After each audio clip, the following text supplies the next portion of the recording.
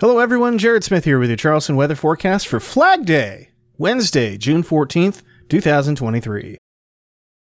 After we stayed mostly on the rain-free side on Tuesday, storms look to return to the forecast picture Wednesday afternoon and evening as another disturbance moves across the area.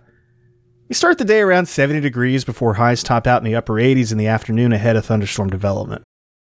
Once storms fire, they'll move from west to east once again and could bring damaging wind gusts and large hail to some spots. The best risk for severe storms appears to be southwest of I-26, but there could be sporadic severe weather anywhere in the Tri-County. Of course, not everyone will see severe storms either. Just keep an ear out for warnings and make sure you have a plan in place in case severe thunderstorms threaten your area. Get inside, away from windows, and you're going to be just fine. And remember, lightning makes every thunderstorm dangerous, severe or not. When thunder roars, go indoors.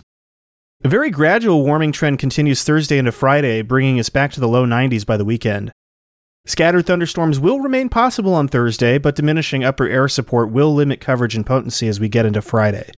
We'll stick with this fairly normal June pattern heading into the Father's Day and Juneteenth weekend, with highs in the low 90s and thunderstorm chances each afternoon. And that was Charleston Weather Daily for June 14th, 2023. I'm Jared Smith. You can find Charleston weather forecasts online at chswx.com, on Twitter, Instagram, and Facebook at chswx, and in the Fediverse at chswx@chswx.social. Thanks for listening, and I'll talk to you tomorrow.